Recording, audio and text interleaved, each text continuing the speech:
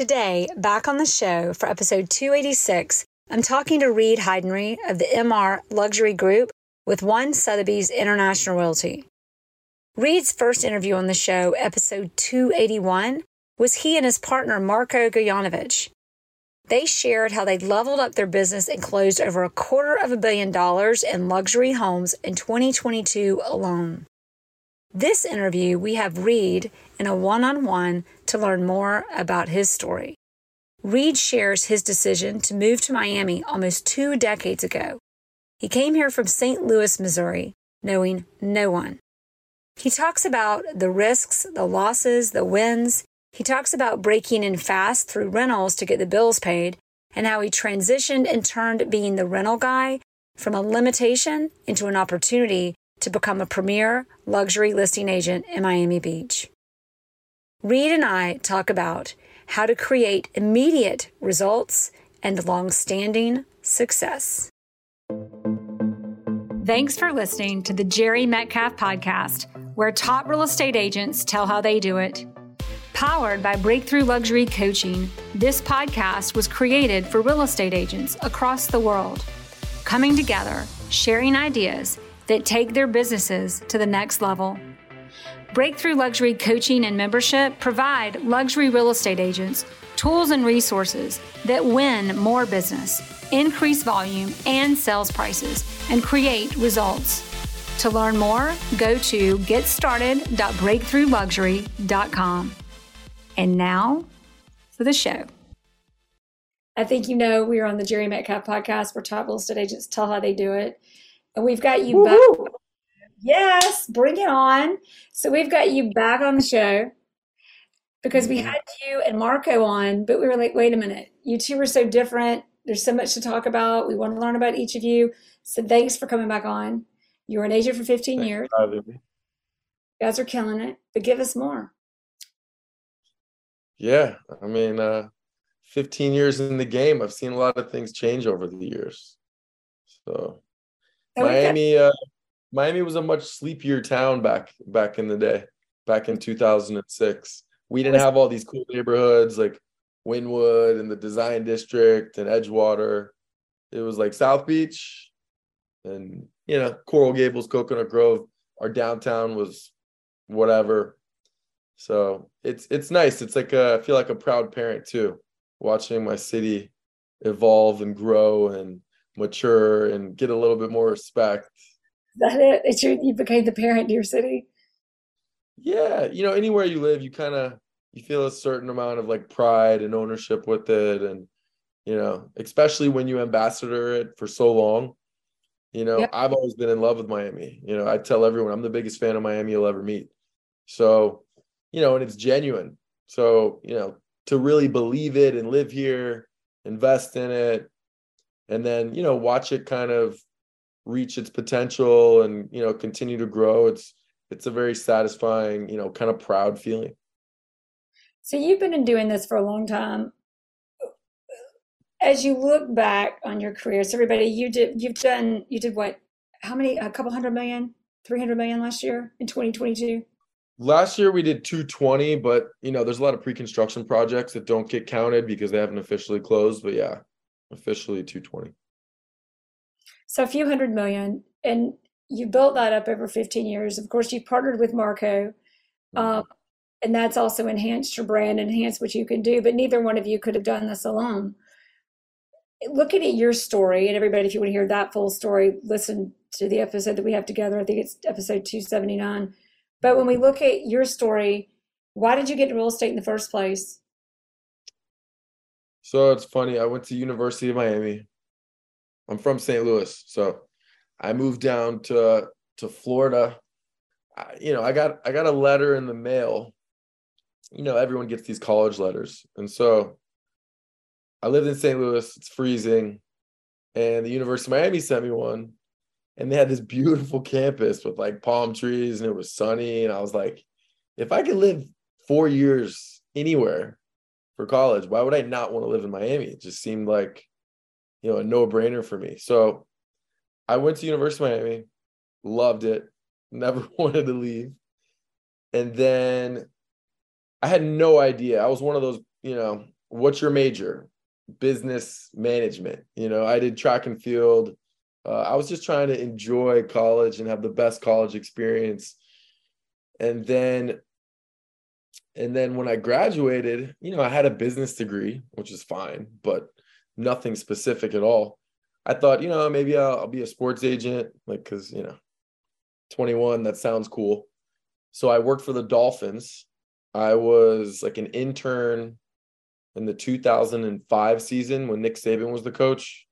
So I'd be on the sidelines following him around, because they wouldn't have wireless headsets, they'd have cords. So I'd follow Nick Saban around to make sure like no one tripped over his cords. That sounds like fun. Yeah, and I would work training camp. I worked the summer before in New York. I had an internship at some like finance company that I hated because I was stuck in an office. It was 9 to 5, take the train, eat your salad on the stairs for like an hour, go back. Like I hated it.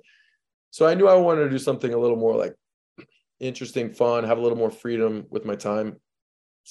And one of my friends, she worked at Elite Models. Her name was Hania. And so 2 years before, in the summer, I did an internship in Brazil. Sorry, I did a course in Brazil, a study abroad for like 5 weeks. So I was in Ipanema for 3 weeks in Rio, and then Bahia and Salvador for 3 weeks.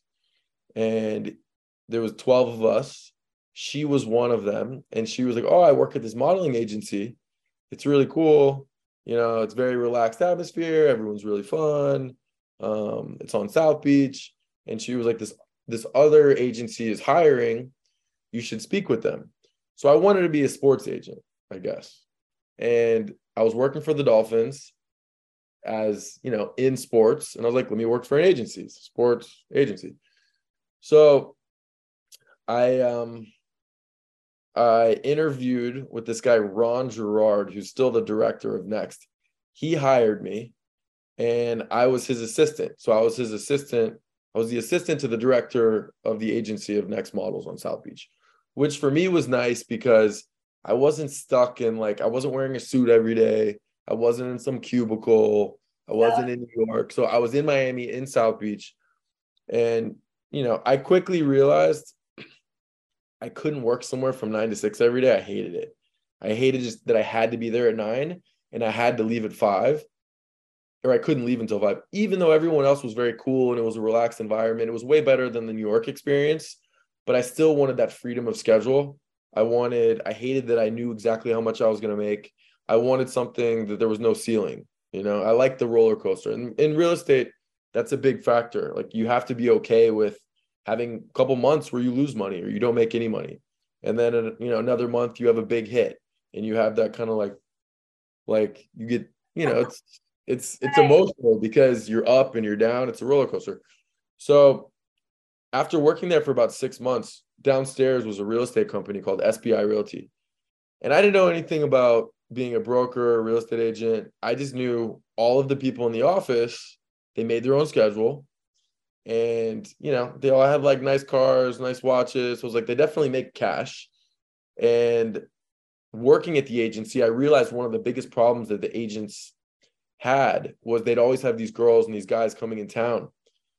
But finding them places was very difficult. They have to book them. They have to get their visas. They have to manage their schedules, their castings. But finding them apartments and places to live was just an extra burden. So I was like, okay, I'll get my license. I'll become a real estate agent and I can help all my college friends and I can help the models, photographers, and then like the bookers and people in that industry. So after, working at Next Models, it was a really good experience. But after about, I think 9 months, I gave them my notice after I got my real estate license. And then I started as a real estate agent right downstairs. And they would send me all the models, whoever needed an apartment. All my college friends would kind of send me people because, I just graduated from So I had a lot of friends still in college. And that's what I did for the first couple of years. I mean, I had a Dodge Dakota pickup truck. I lived with 3 of my college friends. think my rent was like $600, It and does. like skateboarding around to showings because like gas was expensive. So I It mean, had a pickup truck in Miami. yeah, I mean, I had a in college I couldn't afford a nice car, so I got like a pickup truck and I painted it. I got like big rims. Oh, how It was fun. cool for college. I quickly realized when you're helping a lot of your friends get rentals, having a pickup truck is the worst thing ever because you get them a place and then they're like, "Hey, can I borrow your car? I need to move." Or will you help me? And helping people move is terrible. So I come from very humble beginnings in the real estate world, skateboarding around to showings, getting my friends rentals, and then helping them move in my pickup truck. But yeah, that was my basically my feeder market was all my University of Miami friends, everyone in that kind of modeling world, because no one did that and no one wants to do that. These are month-to-month rentals, 6-month rentals, very difficult stuff. But what I did is I would just create model apartments. So I would rent a place for 2 or 3 months, pack them with beds, and then I would just fill them up.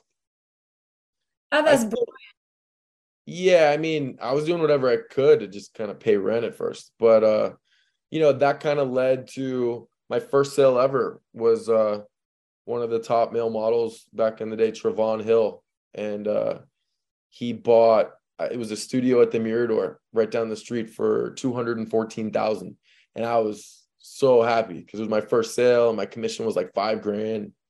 I could pay rent for 4 months, so I started out like that, and then pretty soon I became like the rental guy. So every model, it turned to photographer, to promoter, bottle girl, bartender, college student.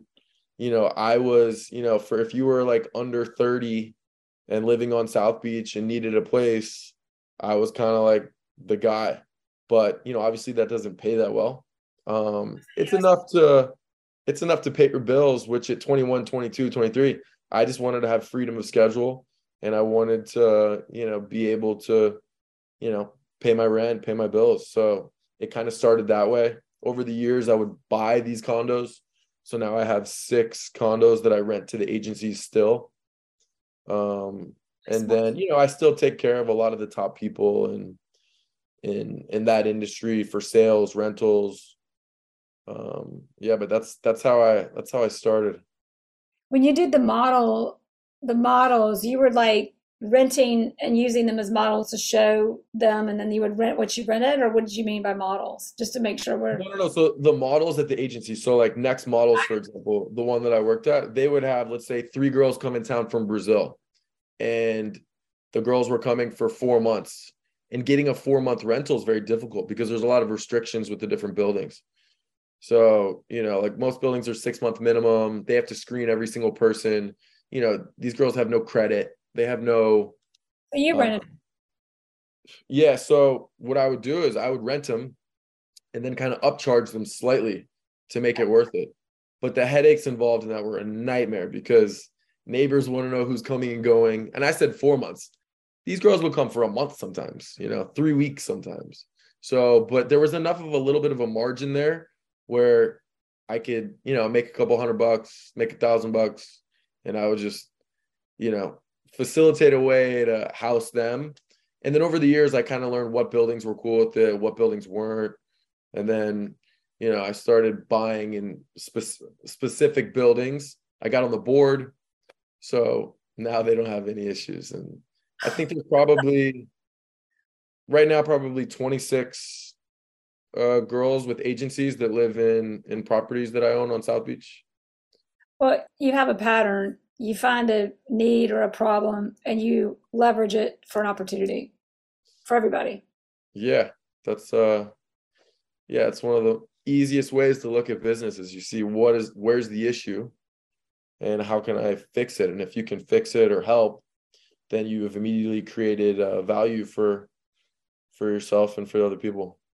When you did this, not many people were doing it. And I say this because this is going to transition into the mindset that created your success today. Not many Yeah. people were doing it. And there was some risk associated. And in your early 20s, clearly you like adrenaline and roller coasters, but nonetheless, a lot of people, you also like to pay your bills. A lot of people wouldn't have taken that risk or even thought of that. They would just said not an option, and done something traditional, gotten frustrated, and perhaps quit. What kept you from going down the path most people do? Well, it was one of those things that no one wants to do that. The idea of doing that now, finding people rentals for 1, 2, 3, 4 months is like, it gives me a headache just thinking about it. But I mean, it was kind of like survivor instinct, but it was also,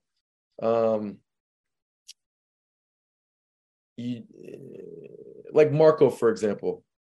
I know Marco because I got him his apartment when he was a promoter. And when he started he was a model and a promoter. So, I just had that mindset of I'm going to get every single person I can an apartment, and everyone knows someone. So everyone's going to refer, and then just keep going down that of do a great job for one person. The next person will recommend you every, like, the 1st and the 15th of every month. I remember I would go to the liquor store and I would buy everyone like a bottle of vodka, a bottle of tequila, a bottle of something. I was like Santa Claus driving around. Where are you at? Here's your move-in present. Here's your move-in present. The volume that I did was crazy because you had to do so many. I mean, the rents were a lot less than too. So you make $700 here, you make $500 on this one, so it was really like a survival thing. You just kind of, if I wanted to do that, I had to do it. But that being said, I mean, I had massive amounts of credit card debt. That's what, of course you did. Yeah. Yeah, at one point I was like, I needed a secondary thing. I had never worked in like a restaurant or like been a bartender. I had done some like promotion stuff at nightclubs, but I didn't want to go down that path because the hours are too tricky. You got to be out to like 3 or 4 in the morning. So at one point I was thinking about being a golf caddy at Fisher Island. I had like $65,000 of credit card debt. I was mid-20s. And I remember I sold 2 houses, one for 1.55. It was my first waterfront sale, 3166 North Bay. That was July 2010. And then I sold another house on South Beach for like 700 grand, like a dry lot house. And those 2 sales wiped out all my credit card debt. I remember it was the best feeling ever. But, I paid all my minimums. My credit to this day is like 820 because, you got to pay that. You owe them 10 grand. The minimum payment's like $400. You just do what you can to make the minimum payments. I had roommates. Don't kill it. If people know Miami, I was living at the Flamingo for 3 years with roommates. Not the most glamorous building, but I was having fun too. The cool thing about that is I'm from St. Louis. I moved here not knowing one person in the state of Florida. I had a friend from high school that ended up going to University of Miami as well. So I had one person I knew. And then after college, my family lives in New York, St. Louis, Philly, Chicago. So no one lived in Florida. So building my network was a real challenge. I had my University of Miami friends to kind of rely on, but a lot of them, they leave after college. They don't really move to Miami Beach. We had a few that had some crossover, but building up that network with the rentals, it helped me because when I started, the market was terrible. No one was buying anything. And so rentals was kind of the only way I could do it. And then 2008, 2007, 2008. What year was it? Yeah, so I graduated in 2006. I traveled for the summer. I worked at Next 2006 and 7. And then I started really in like 2008. But by the time I started, I remember one of the first days at the office, the broker of SBI Realty, Diane Lieberman, we had these office meetings every Tuesday, and she held up, I think, the New York Times, and it was basically saying the financial world is collapsing. There were so many foreclosures and short sales. Foreclosures were good. Short sales were terrible because you'd put an offer in and you'd have to wait maybe 6 months for the bank to even look at it. So it was an environment that was terrible for real estate agents And as a result, a lot of people got out of the business. But people always need places to live. So, I tell people on my team, if they're struggling or a couple sales fall through for them, don't be too prideful to do some rentals or some smaller sales. $1,000 is $1,000. $500 is $500. You built an influence, you built a network. I mean, you had at 21, you were moving gifts and well, if you make $700, you can buy them a $25 bottle of, I think it was Patron in the days or whatever it was. And, it means something because, I would always ask people, oh, what did your realtor get you as a gift? And a lot of times they would say, if they weren't my clients, and they'd be like, nothing. And I'd be like, oh, really? And then even that little subtle thing, I'm not saying anything bad about the realtor, but I'm like, yeah, I always get a moving present. You have to, So those little things too. I mean, who doesn't want a bottle of, tequila or a gift certificate to their favorite restaurant or something? Just any gesture. Okay, so that took off, and then that probably became kind of okay, this is great, it paid the bills, but now let's move on. How did you transition into selling more? Was that a challenge, or did that it was a big challenge because I did so well as the rental guy that I became the rental guy. So, I would get hit up for years. Hey, I heard you're the rental expert. And I started to hear that a bunch, and I was like, this isn't good. So I had to kind of change that. So as I started making more and doing more sales, I had to hire someone. So I remember I hired this girl, this new agent, and I basically had to, all my clients who would say that to me, I'd be like, yeah, I got you. This girl on my team, she handles all my rentals. So I'm going to introduce you to her right now. So then it kind of gives a different perspective in their mind. Oh yeah, he can handle the rentals, but he's more of a sales guy. So then, you do it organically. Whenever you do sales, you push it out, social media, you advertise sales more than rentals. People need to see what you're doing. And for a long time, people saw me doing all the rentals, and it led to an incredible rental business. But obviously the money you make on rentals compared to sales. So that transition, it took us several years to kind of do that. Also, it helps just with, me starting so young. When I was 21, 22, an older person wasn't necessarily going to trust me with a sale when I'm skateboarding around and I'm in my, Dodge Dakota and I live at the Flamingo and I had never owned a property.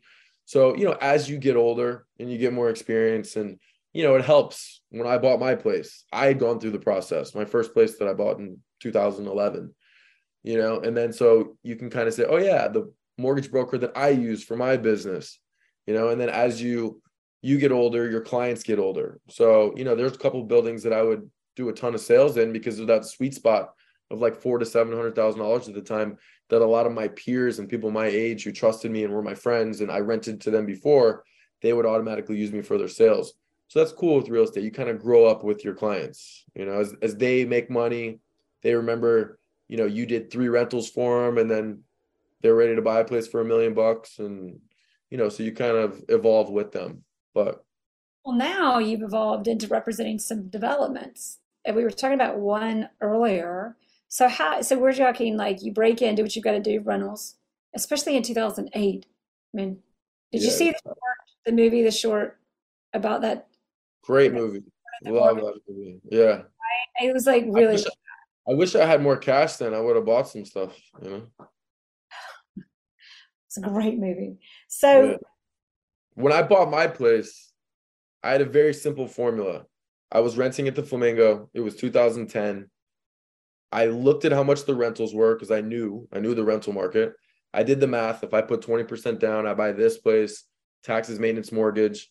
I'm like, this will be cheaper than if I rent it. So that was a no-brainer for me. And, it's funny. I bought one place that I moved into. One of my good friends from college, he bought one in the same building. Another friend bought one because, people trust what you do yourself. And so, right around that time, the numbers just made sense to buy instead of rent. And like I said, I wish I had more cash Could have had more Yeah, property. really, no kidding. And then you did that. Then you transition into selling. You basically reposition yourself. And now you're also representing bigger, more beautiful homes and developments. So how did that work? Yeah, again, I mean, I just turned 39 a couple weeks ago, and over the years, you just kind of do Yeah, more and more and bigger and bigger. one more year, Reed, until you're Yeah, old. I'm yeah, kidding. But yeah. keep going. So you talk about your business, building developments, things getting bigger. Yeah, I mean, you do one deal for. I remember I went to a listing appointment once, and it was for a house that was $12 million. And the seller, he said to me, how many houses have you sold over $10 million? I said, none. And he asked me, he was like, well, what are you doing here? And, I gave the only answer that I could, which was, listen, I know you're interviewing with a bunch of other brokers. They might have 10 listings, right now that are in that range. But, I'm going to give you full undivided attention. This is my biggest listing. So do you want the person who's got 10 of properties of yours that they're spending their time, or someone who's giving 100% of their time to it? The answer is very obvious now, because I've seen it over the years. People want to work with busy people that are doing a lot of, similar properties. And so, like I said, I gave the best answer I could, but he had no interest and I left. Like But that's what you guys say. All the guys who don't have experience, that's their line. yeah, that's the only thing you can really say at that point. The other option, which I kind of preach to our team now, is, use us. If you walk into a listing appointment, or you have someone introduce you to someone who wants to sell their house for 20 million bucks, if you walk in, you're not going to get it, unless, very tiny chance you're going to get it. But use us. You can say that, we sold 200 million last year. We sold this $20 million house here. We sold this. So I kind of preach that to the younger agents on our team, that if you have a listing opportunity, the good thing about being on a team is that our sales and our successes counts for yours. And if you need us to come and, kind of have your back or co-list it, whatever it is, we're there to help you. But at that point, I had never been on a team, so I didn't have that tool to use. But over the years, I just did, you do a sale for 2 million, you do one for 4, you do another one for 5, 6, 7, one for 12. And then over the years, you kind of just build up this resume. When someone sells a big property, it's obviously great because you sold a big property and you made a nice commission, but it's double good because now you've added to your resume and you've gained yourself a better opportunity to get these other properties for sale and for rent, because people need to see that you have experience with those similar homes that they either want to buy or sell. So, now we're working with some developers, specifically 2901 Indian Creek, super exciting project. It's in the Faena district. Right now, there's only 2 new construction projects in all of the Faena district. And Wow. it's the Amman residence, which is already sold out and everyone knows. And then it's us. So, with Shore Club and Satai and Bulgari, then you've got the Addition, Faena, Fontainebleau, Soho House. That pocket is going to be so cool. It's transforming so much already, and we're right in the center of that. We're on 29th in Indian Creek, so it's really cool because we're facing west. You get the really nice sunset views.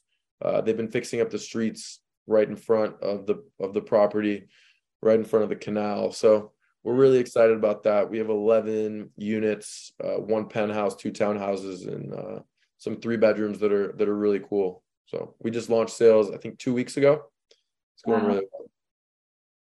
So looking back at all of this and how you create all this success, I mean, from riding the skateboard in the Dodge Dakota to Yeah, the premier listing, one of that's the that car. that's a development, and doing, a $250 million in sales in a year. Mm. What do you wish you had known then that you know now? Or do you now tell the you on the skateboard with the Dodge Dakota? Very good question. the one thing I'm happy about is I've kind of stuck with it, like I said in the beginning, there's, real estate's a lot of, it's a roller coaster. There's good days, there's bad days, there's good years, there's bad years. And that's just part of it. Can't control the market, can't control the pricing. But you can control, that every day you get up, you do the same thing. My clients know for, some 10, 12, 15 years, they can call me and I'm going to get back to them right away. So I think, showing up and being consistent is the thing that I'm probably kind of most proud of, that I've stuck with it. I didn't, try to do something else. What I wish I would have known, that's a really good question. I mean, I wish I would have known that houses on the water were going to be $20 million, and I would have bought them when they were like two. But I think I think I would have probably joined a team. I did it kind of my way and on my own. I had some help within the brokerage, but I think I could have escalated things a lot quicker if I would have learned from someone else and kind of got in front of a lot of those people that I didn't have access to because it wasn't, my network. I really see, the value of being with a brokerage, and more specifically, like being on a team where they already have these kind of relationships and you can learn from, and you can get a lot more experience quicker. I had to kind of generate all of my business and experience personally by running around and meeting people and being social. And I think I could have expedited that a lot more if I had, had more of a mentor in the business. So I would probably have, tweaked that a little bit. Yeah, it's funny because you were looking for freedom, so that probably, as I can relate, that didn't sound good. But in Yeah. hindsight, Yeah, that's a very good point. I think the reason I probably didn't is that the dream for me, I was living the fact that I could wake up and make my own schedule, and I didn't have a boss. I didn't have anyone that I had to answer to. No one could call me and be like, where are you? Other than, the clients that I was working with. So, that was super appealing to me at the time. And I loved that. But, that would have, that's probably what made me not do it, actually. Very good insight. well, and it's funny because you don't realize you should have been on a team until it's kind of too late because you're kind of in that place where it's not going to make the impact that it would have. Yeah. Things you needed to know to be on a team to make the impact. You needed the struggles of not being on the team to make the difference of being on a team, leverage it, appreciate it. So I Yeah. don't know what the solution is to that, but just like, as you think through, Yeah. because we don't know what teams are like and not being on teams like and all that good stuff. Yeah. I would say to any new agent, unless you have, you come from like an incredibly wealthy family, or you have, an incredible network, or you're a little bit, older when you start. I think it's a very valuable move that will help, kind of expedite your career, expedite the learning, get you in front of those, get you to a point where if you show up for a listing, because you're lucky enough to meet someone and they have you over, and if you're on a team, you can kind of avoid those, what the hell are you doing here? You've never sold anything at this point or at this price point. So You said get up and just, I'm glad I got up and I did the same thing. What are the same things? Consistency. What are the same things you should do every day? What's the stuff that's important, especially looking back? yeah, I And mean, you now got and it. growth. Yeah. Yeah, I think, discipline in anything is so important. It's like the two words that really resonate with me the most in life are discipline and balance. I need to be my best. I really need to be disciplined, whether it's a diet, whether it's sleep, whether it's work. But within that, you need a certain amount of balance. You got to take time for yourself. You can't work all the time and not go to the gym. You can't, so having a balance is really important. I think it's also a good exercise for everyone to think about, when you're 21 and you're starting, what are your goals? And when I was 21, I wanted to be able to pay my bills and make my own schedule. And then I got to a point after a year or two, I was like, I want to own my own place. And then I owned my own place, and, then you want like a bigger place. And then after that, instead of a condo, I want a house. Okay, you get a house. Then you want a house, but you want a house on the water. Then you want a boat because your neighbor's got a bigger boat. And I think, it's good that we're all just continually motivated to try to get, never be complacent and always kind of want better and better. But it's also super important to look back and say, when I was 21, my goal was to own a condo. And right now I do own a condo because I'm 20 and I'm 24. So let me just take a moment to appreciate this and, know that this was my goal and, enjoy that kind of moment. And you get your first boat, enjoy your boat, get a bigger one later. But it's a cliche, but that journey, it's really fun because you can't go back. And so, when I'm thinking about me skateboarding around to listings and like picking up my buddies that I got them apartments for and like them making me help them move their like couches and TVs in my truck and me bringing them a bottle of Patron, it's like, I look back on that fondly.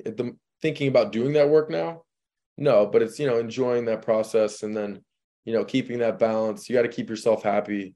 But yeah, you got to be the most important thing, I think, in any business, and especially in real estate, when you make your own schedule, when you're your own boss, you got to be really disciplined, because nobody's yelling at you if you sleep in. No one's yelling at you for anything. It's up to you to, maintain that discipline within your daily schedule so that you can achieve what your goals are. And that's it's a daily challenge, but if you can be disciplined, maintain that balance, it's key to success. Well, if you could narrow, they say 20% of what you do is usually it's 20% of what you do is creating 80% of your results. So if you keep honing in. I thought about that a lot when I was a rental agent and I was doing 70 rentals a year and 4 sales. And I'd look at my numbers, that was always in the back of my head. I was like, how do I transition out of that? Because of that 80-20 rule that you just mentioned. It's so true. Yeah, like 70% of, if you're doing 70 rentals, what if that's 70 sales? So when you look at what you do in your life, what is it? Is it, people might say, okay, like, I don't know, I've been quoting the Stutz documentary. Have you seen it on Netflix? Well, Stutz, it's the name of a documentary. Jonah, whose last name I don't remember, does this documentary with his therapist. It sounds kind of ridiculous, but it's cool because there's a quote and he says, I always tell people, you've got your life force. And you're like in any situation, just hone into your life force. With your life force, you've got your relationship with yourself. You've got your relationship or your physical with your body. How do you take care of yourself, your stuff, your relationship with other people, and then your relationship with yourself. If you can hone it in, narrow it down to that, you can figure it all out. It's fascinating. But I say all of that, the question I go back to though is, there's the stuff you just got to prioritize, like the journey, enjoy the journey. Yeah. Take care of yourself, work out, get balance. And then there's the stuff you got to just do. You can do all of that, but if you don't show up for your goal's not going to happen in your work world. It goes by quick. Yeah. 39. Fuck. It's crazy. And then, pretty soon you're 45 and 50. I mean, God willing. Not 35. You're not 45 yet, Reed. But anyway. I know. But yeah, I mean, the cool thing about real estate, one of the things that I really love too about being a real estate agent is the people you meet is incredible. I just talked to one of my best friends in the world 20 minutes ago, and he just had his second kid. And I met him because he needed an apartment. And I picked him up in my Dodge Dakota, and, we've been best friends ever since. 20 minutes before that, I talked to one of my best friends from Canada who's in Anguilla right now, who's a very successful developer. And I met him because, I got his girlfriend an apartment way back in the day, who's now his wife. But being a real estate agent, if you like people, is really awesome because you're constantly meeting new people all the time, and you can learn something from everyone. So whether it's a huge developer or whether it's, the bartender at Ted's Hideaway, it's years you collect kind of these friendships and stories and experiences, and the process is really, it's pretty, it's one thing I really love about being involved as a residential agent, because people have to open up to you. We're their therapist, we're their financial advisor.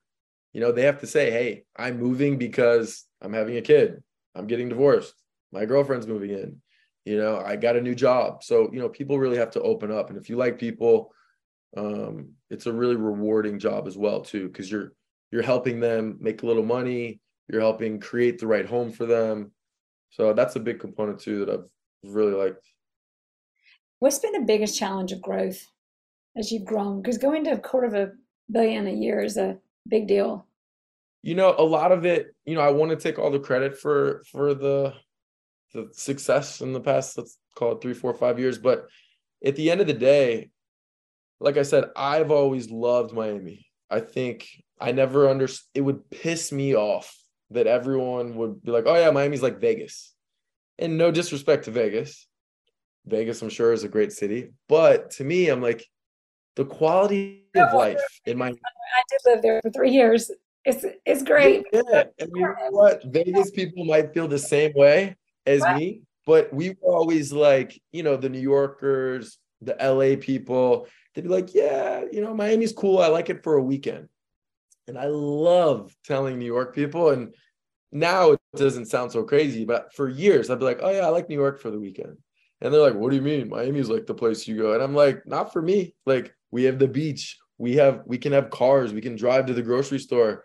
The weather's amazing. We can go, oh, LA, you have an ocean. Cool. Are you going to go swim in it? Do you go on like yachts on the weekend?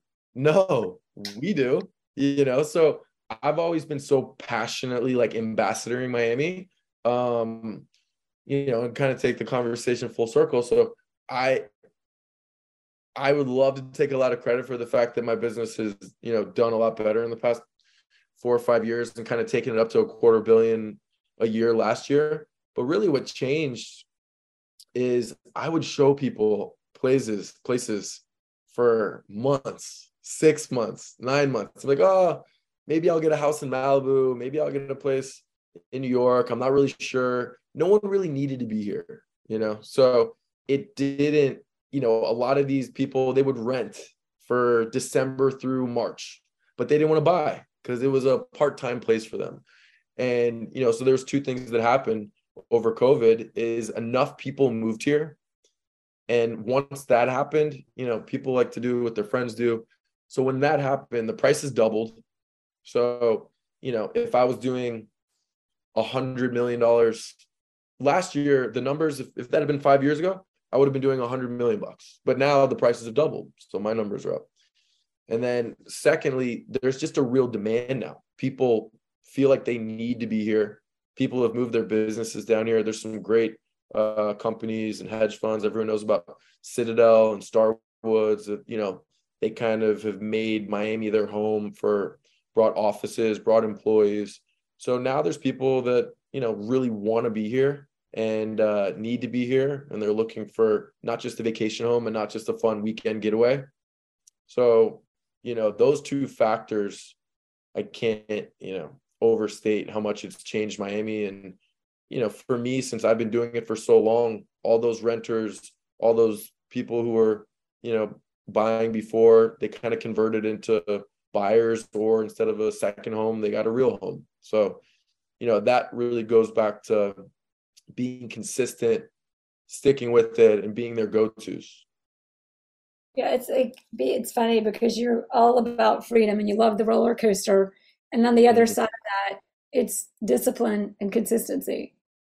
But that's because I think, anytime I'm in I think I look at I've been everyone's relationship counselor for years when I'm driving around showing them places and, they're opening up. But I think one of the most important things in any relationship is, you have your rules, you have your boundaries, but within that you feel free.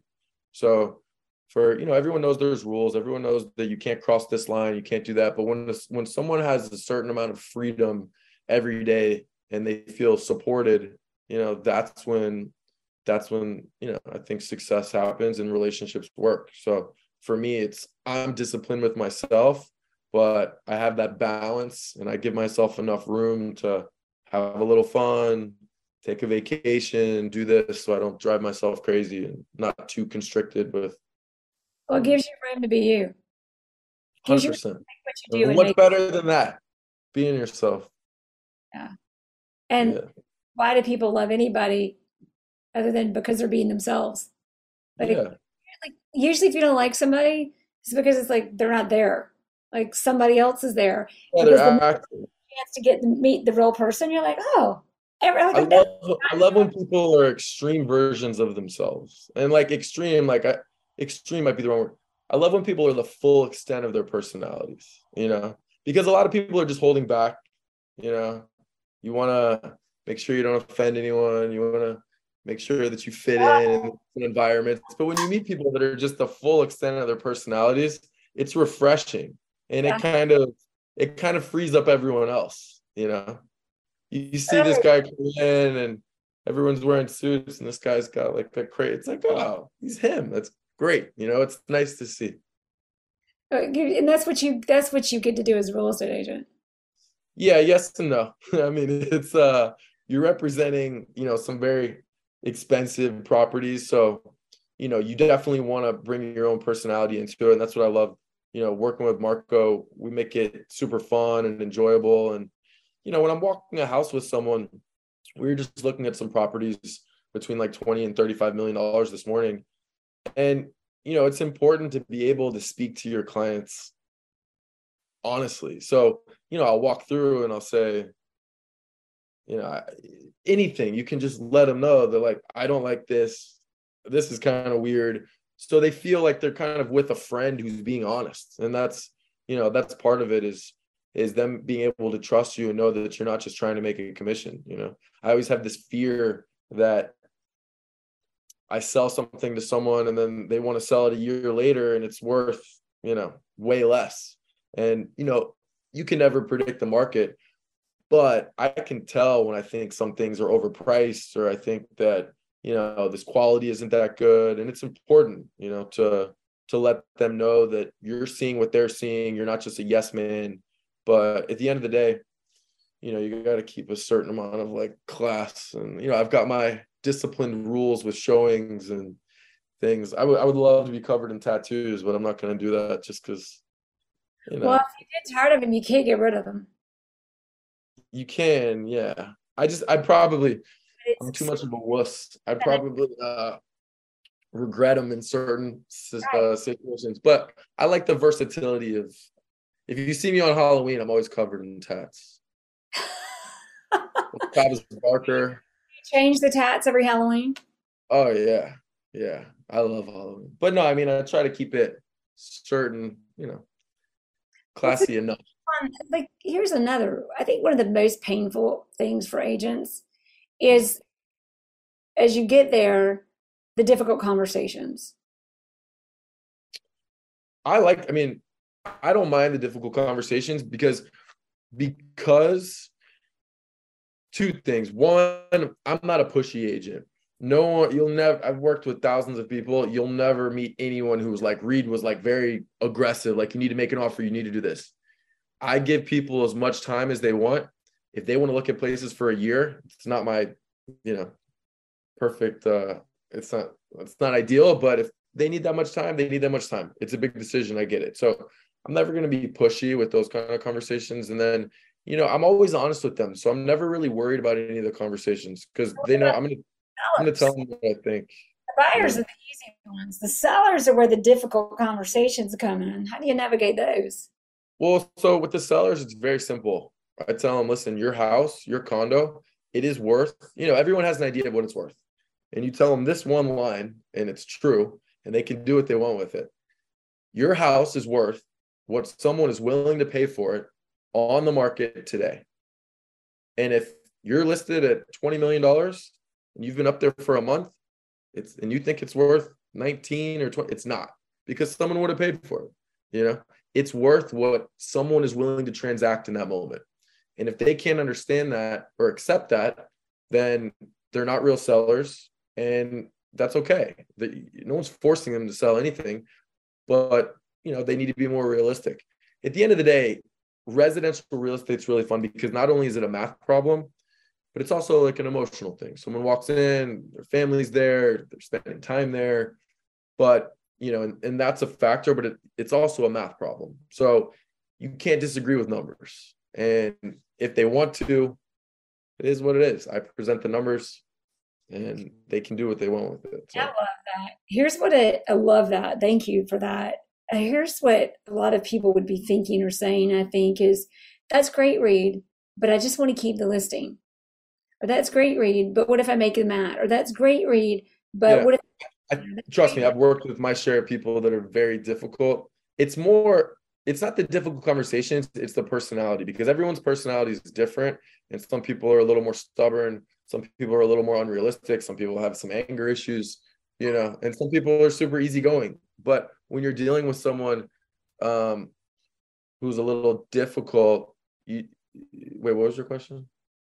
Just that's great, Reed. But if I'm that honest with them, what if I lose the listing? What if they say, Oh, what if it I like would rather bad things I that could would happen? rather not have a listing than have an unrealistic seller, because then I'm just wasting my time. No I don't want deal. to show up with this. Yeah, Yeah. and that's the thing.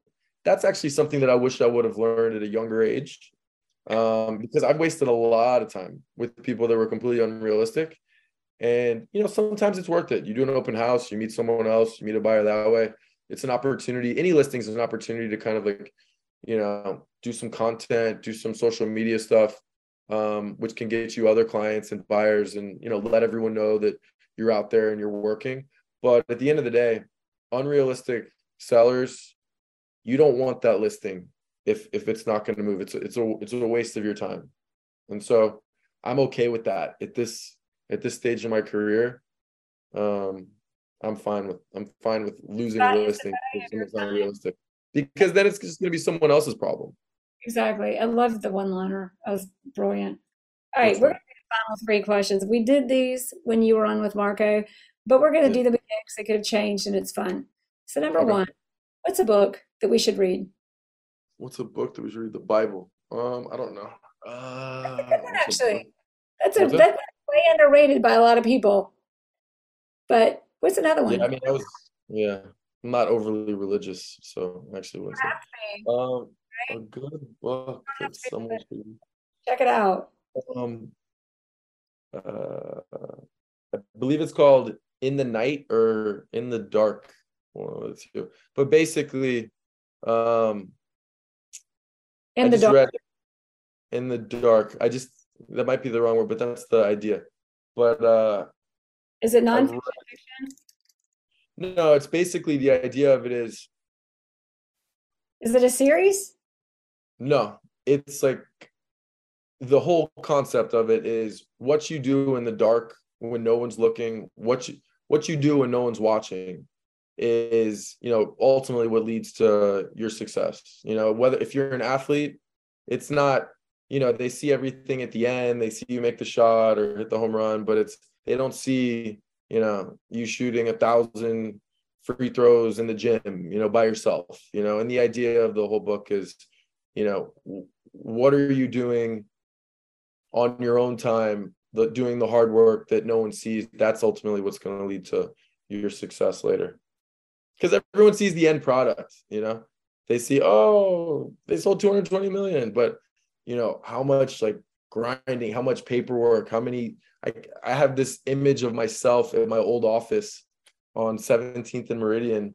I would show places all day, and then I would go to the office and I'd sit there and everyone would be gone. And I'd be there from 8 o'clock till 2 in the morning sometimes, writing the contracts, responding to emails, looking for properties, sending it to people, and everyone just sees, oh, 220 million bucks, or they see the Instagram post that, you make fun, but they don't see the hours and hours and hours and hours of like work behind the scenes. Those, right? Like back to Yeah. consistency, create that freedom and fun. Yeah. And they go, Yeah. man, you don't get what like it's like they work very well together. Yeah. I Yeah. There's so cannot many find the layers and book. so many variables. We've got to find this book.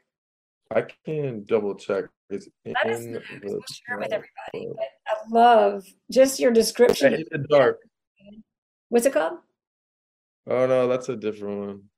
I'm gonna get it for you. I'm gonna double check. It's on my Amazon. I gotta check. What's your greatest resource for your success? Greatest resource for my success. It's definitely my ability. First of all, I like people. I like interacting with people. I like meeting people. I like being social. I'm not an extroverted extrovert. I'm an introverted extrovert. So that's where it goes back to like in the dark. like a cell phone. I need to charge up, and I do that solo, whether I'm at home, kind of relaxing, getting lost in some Netflix show for 20 minutes or for 2 hours, or, just getting a good night's sleep or just relaxing. But once I'm all charged up, Thursday, Friday, Saturday, Sunday, I want to be around people. I want to meet people, hang out with people, talk to people, learn about people, learn from people, ask them questions. I think it's super cool that there's billions of people and everyone's different, but then we have so many like of the same common denominators. So, I think one of the biggest resources of my success is definitely that I enjoy people and getting to know them. And, as a result, very much like a chameleon. So I could talk to this person, this person, this person. And the reason I'm able to is because I'm genuinely interested in, their story. Yeah. Introverted extrovert. I can relate to that. Yeah. COVID, I never thought I could have spent so much time at home. I love myself. Wow, this is awesome. What were you going to say? I love myself. Yeah. I love being by myself. Hanging out with me alone. Awesome. Fantastic. Yeah. I get a night where I don't have a dinner. I don't have a birthday. I don't have like anything to do. Right. Right. My mom, I remember my mom saying, people who were bored are boring people, Right. And I couldn't agree more. I'm never bored. Right. I know. I love being on a plane. Oh my God. Being on a plane is great. You have like people bringing you drinks and food, you got movies, Wi-Fi. You can't answer your phone. You're just having a good old time by yourself. But so like after a few days of hanging out with just me solo, I'm like, all right, let me go hang out with some people. And, but I've got friends who are extroverts. Oh my God. They hate being alone. They want to, yeah. They hate just being, they get energy from other people. I get energy from my solo time, and then I just recharge, and then I super extroverted. But that's a big, I had never heard that before. I love it. That resonated for me. Okay, last question. Everybody listening, if they forget everything we say, which they should not, but if they do, and you want to make sure we remember one thing from you, what is it? I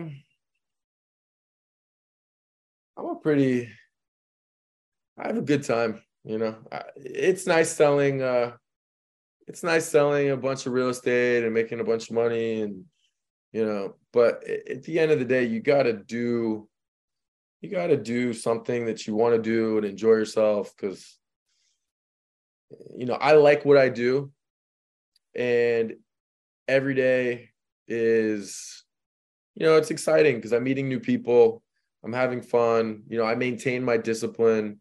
But I'd say find something that you really like doing and make sure to keep that balance in your life of, you got to have fun, you got to travel, or else you're not interesting. If you just work all the time, it's not interesting. And if you just party all the time, no one respects you. So like, keep that healthy balance, figure out what discipline works for you.